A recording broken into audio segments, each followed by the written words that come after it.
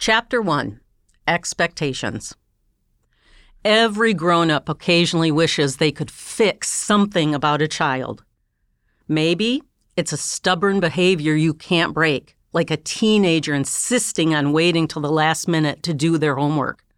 It could be a reaction you don't understand, an explosive outburst over a trivial matter.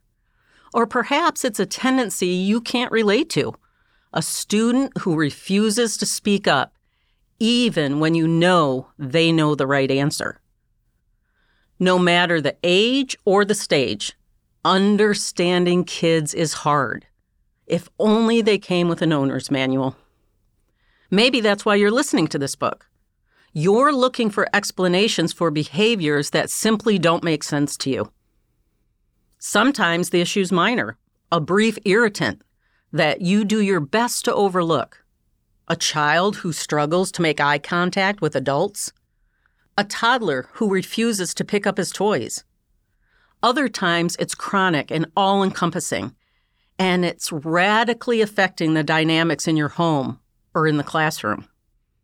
Whether you're scratching your head or pulling your hair out, just know you're not alone. For over 30 years, adults have marched into my office desperate to understand what's going on with their children. And I hear things like, "I just don't get why. I've tried everything. If we don't fix this, we'll be in trouble 10 years from now." Or, "They've heard nothing I've said all season." And even, "I didn't think parenting, teaching, or coaching would be this hard." Sound familiar to you? Well, I listen patiently as parents complain about their lazy, messy children, or teachers tell me about the kids in their classes who can't seem to sit still or pay attention. And coaches talk about players who have so much potential but just don't want to put in the work.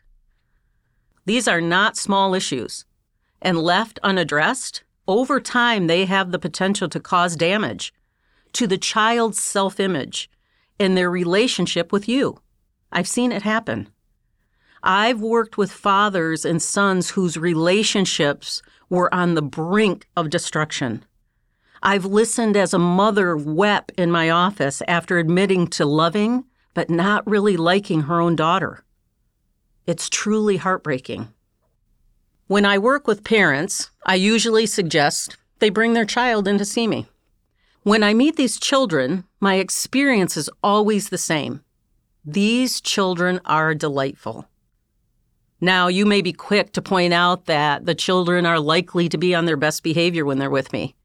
But I've been doing this a long time, and I'm rarely fooled. My conversation with the kids goes something like this. I ask, "Why do you think your mom and dad brought you here today?" And they say things like, "I keep getting in trouble for not paying attention and disrupting the class." Or, "She's insisting I join a club, play a sport, learn an instrument, and I just don't want to." Sometimes it's, "He wants me to sign up for AP Math, and I don't think it's a good idea." Or, "Apparently, I'm bossy." Despite the varying scenarios or ages of the children, there's a common theme to all these conversations. Can you spot it? In each case, the tension between the child and the adult stems from unmet expectations. So let's go back to their reasons. The child that said, "I keep getting in trouble for not paying attention and disrupting the class." The expectation is that the child should pay attention and not disrupt the class. Or how about the one that said, "She's insisting I join a club, play a sport, or learn an instrument, and I just don't want to"?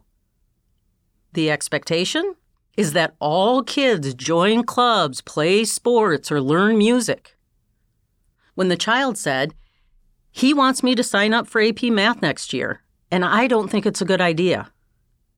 The expectation is if you're smart enough to take AP Math, you take AP Math.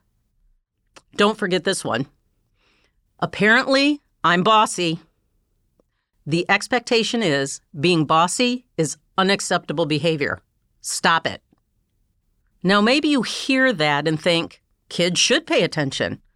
They should participate in activities. They should challenge themselves academically. They should not be bossy. If so, brace yourself. Your child is not the problem. Your expectations are the problem. Let me say that again. Your child is not the problem. Your expectations are the problem.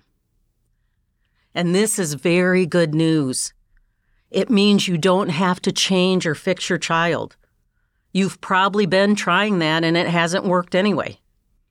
Instead, I'm going to help you change the way you see your child to align your expectations with your child's wiring. It's what I've been doing for 30 years, and trust me, it works. But I'm getting ahead of myself. Let's start by figuring out exactly what you've been expecting and sometimes not getting from your child. If you and I were sitting in my office and I asked you, what do you expect from your child? You might answer that they'll try hard in school, be nice to their friends and siblings, complete their chores, engage politely with adults, or be obedient and cooperative. To you, maybe these are all reasonable and easily achievable expectations. Have you ever considered where those expectations come from? Chances are it's one of 4 things. Let's go through them. Number 1, your upbringing. For many of us, expectations, particularly in parenting, are inherited. You expect something from your child because that's what your parents expected of you. Perhaps obedience was a really big deal to your dad, and defiance got you the belt. Or your mom was a type A neat freak, and her way of doing things was the only right way. It's easy to see why this happens.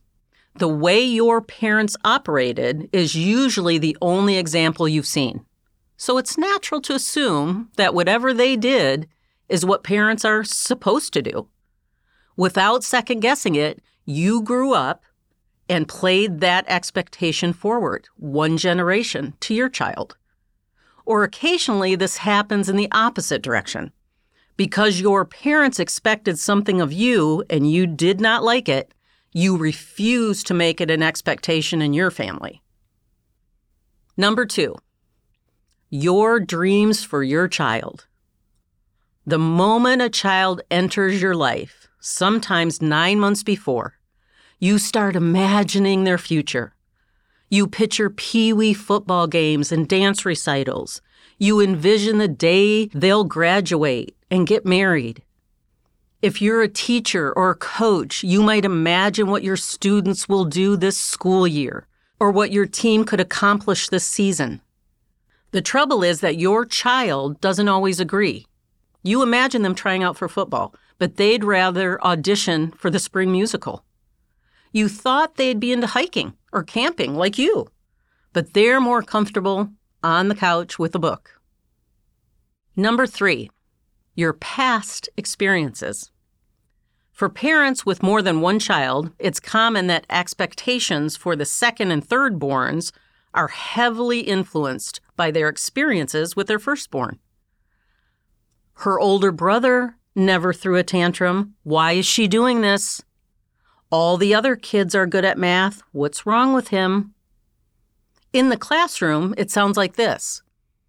In all my years of teaching, I have never had a student as chatty as her. On the field, a coach might say, last year's team was much more dedicated. Often this comparison is what leads us to conclude that the child is the problem, not our expectations. After all, if one meets your expectation and the other falls short, that's a them problem, right? Not a you problem. Number 4, culture. What you see shapes what you expect. As you look around in movies, television, books, and your community, you can't help but to absorb messages about what should be true of the child in your life. Culture tells you how boys are supposed to behave or what girls should enjoy doing. Movies illustrate the right way for kids to look, and books explain how a proper classroom is run. These judgments, of course, are subjective. Culture is at work shaping your expectations every single day without your consent. Whether your child measures up becomes a matter of personal pride, because none of us can resist the temptation to compare. Her classroom operates like a well-oiled machine. Mine is loud and chaotic. His kid makes wise choices. Why can't mine? We all want to look like we have it together, and that requires our kids to play along. Unfortunately, as you've undoubtedly realized, those expectations sometimes go unmet. What happens then? When your son chooses drama over sports, or your youngest child struggles academically in ways her siblings never did? How do you respond? Let me guess. Your first thought is something is wrong with the child, and it has to be fixed. They need to change. In my experience, these moments are the danger zone for hurtful words that may echo in your child's mind and heart through adulthood. In the danger zone, we say things like, "In our family, we play football." Or, "You obviously aren't studying enough. Your siblings did not have any trouble in school." Or how about, "Why can't you stop being so," fill in the blank, "and start being more like so-and-so? Why can't you just do it the first time?" You are literally never ready for practice when you're supposed to be. Or, "Calm down. Why do you always have to be so over the top?" Maybe you've said some of these things to the children in your life, or maybe you heard these words as a child and they've stuck with you ever since. What rarely occurs to any of us as we're saying these words is that our children may not have been capable of or interested in meeting our expectations in the first place. If we did stop to consider this, we might realize he's not interested in playing football. She may stink at math, but wow, can she sing. His sister may have been quiet and studious, but he is not. And that's okay. Your expectations of your child are shaped by your upbringing, your dreams for them, your past experiences, and culture. They are usually not shaped by your child or their natural wiring. Herein lies the problem. When it comes to parenting, teaching, counseling, or coaching, there is no single approach that's going to work for every child. A coach asks in his pregame prep talk, "Do you have what it takes?" And one player gets fired up while another sits in doubt, wondering, "I don't know, do I?" Teachers, have you ever taught more than one child from the same family? The first child is a breeze, quiet, studious, obedient. 2 years later, his younger sister shows up, and she's boisterous, chatty, and undisciplined. Is that nature or nurture? Some students are inherently shy and hesitant to speak up, while others are confident and bold in their words. Some players perform better against adversity, while others buckle under pressure. There are students who openly share with their counselors, and others who clam up and refuse to speak. These differences have nothing to do with genetics. Just ask a parent of identical twins or triplets. The physical appearance may be the same, but that's where the similarities stop. What you're going to learn in this book is that your child's wiring must inform your expectations of them. It is unreasonable to expect some children to be able to sit still for long stretches of time, confidently talk to strangers, enthusiastically join the game, or obey without dissent. Forcing them to do so is unreasonable.